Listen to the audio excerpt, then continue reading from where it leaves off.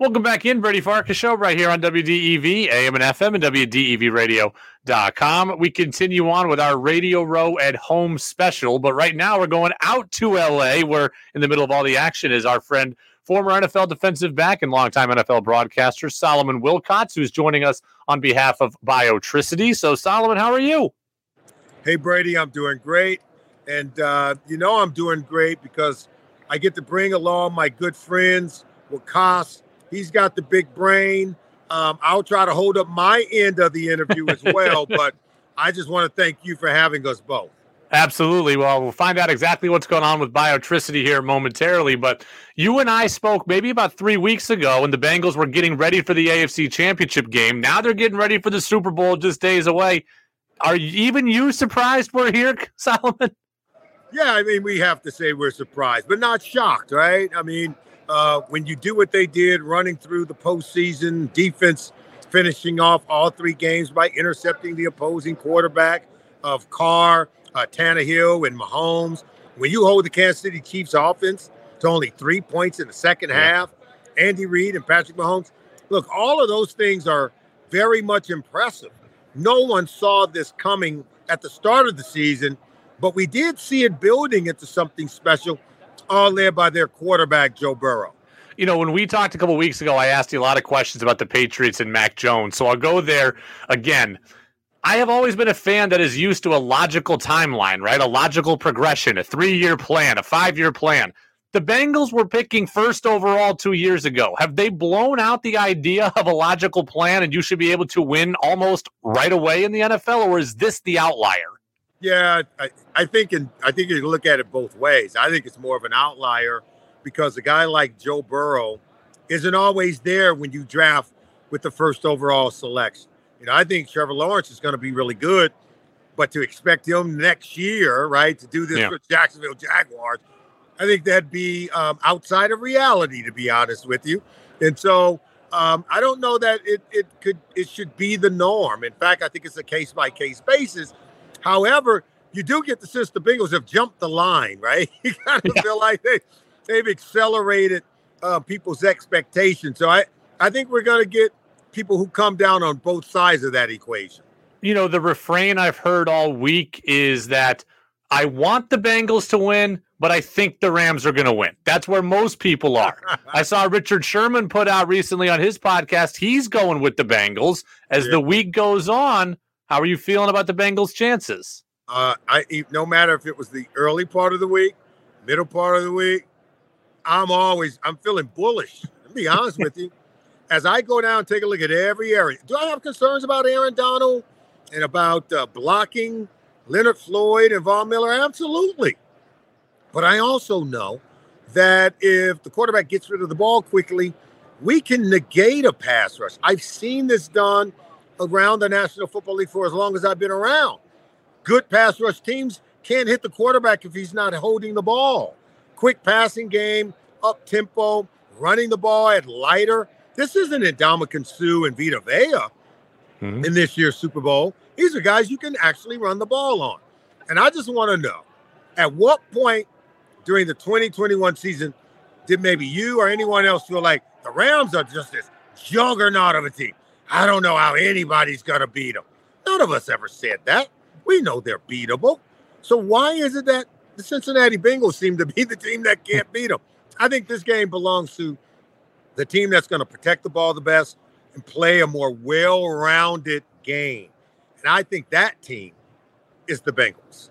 Solomon Wilcots, former NFL broadcaster and player, here with us on the Brady Farkas Show on WDEV. He's joining us thanks to Biotricity from Radio Row out in L.A.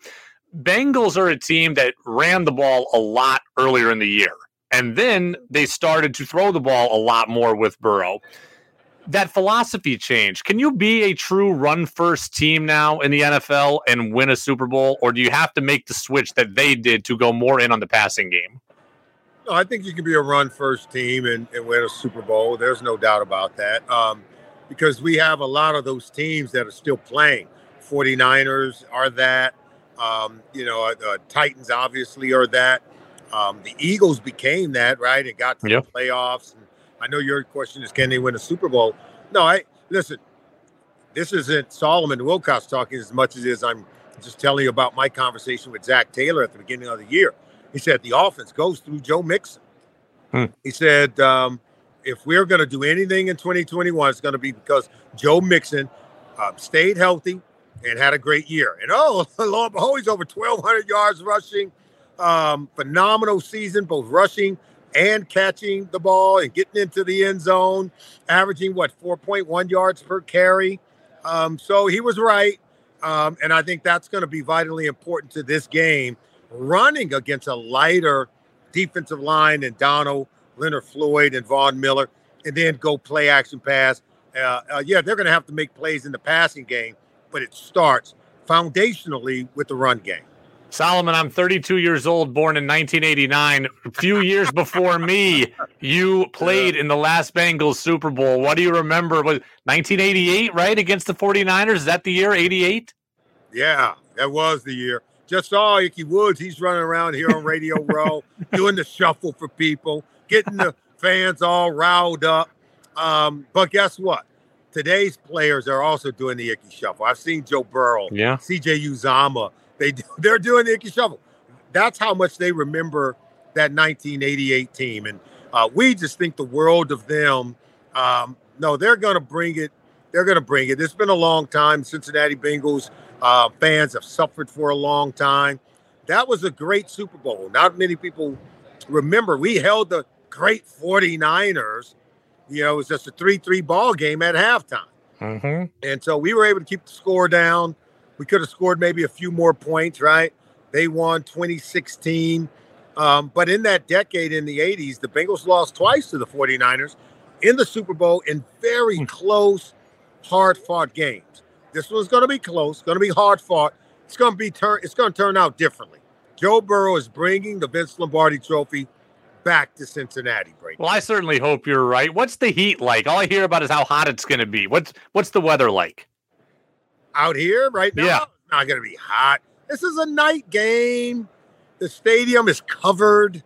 I mean, how soft do we have to be? This is football, for crying out. This is like Sparta.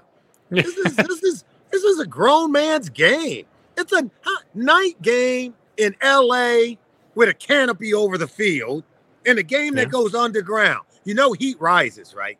Yeah, I do. I live on the top floor of my apartment building. I know it rises. It's going to be a hot game. I just want to know. But you know what? That goes to show you. We're getting soft, Brady, as a nation. We're becoming soft. We got to keep our edge, right? Got to keep the edge. You heard it here first. One, America needs to toughen up. Two, the Bengals are winning the Super Bowl. So you heard it here from Solomon Wilcots. And now I want to hear about who you're partnered with. Tell me a little bit about Biotricity. You've got your friend there on the screen with me here. So what do we got, Doc? Thanks for having us, Brady. So, we're a diagnostic medical device company, and we saw that there's a big problem. Cardiac disease is the number one killer, and it's intermittent, it's asymptomatic. And so there's been a lot of innovation in heart care, and you've got these Apple Watches and these types of solutions, and they collect 30 seconds of your data. But most issues are happening while you're sleeping. They're happening intermittently. And so you can't manually collect data. You feel something, you go to the doctor. And so what we did was we took all our medical technology and we made it available, and it's a consumer product. So you basically wear it, and while you're going about your business, while you're exercising or what have you, sleeping, it's recording and collecting long-term data.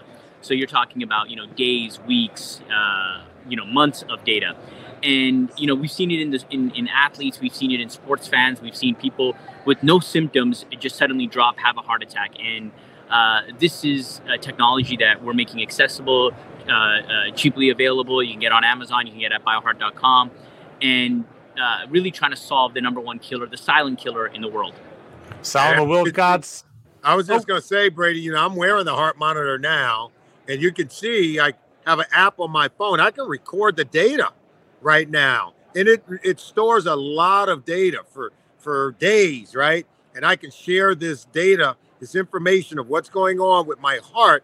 I can share that with my very own physician. So all you have to do is just go to www.bioheart.com, or you can go to amazon.com if you want to take care of your family, friends, or loved ones.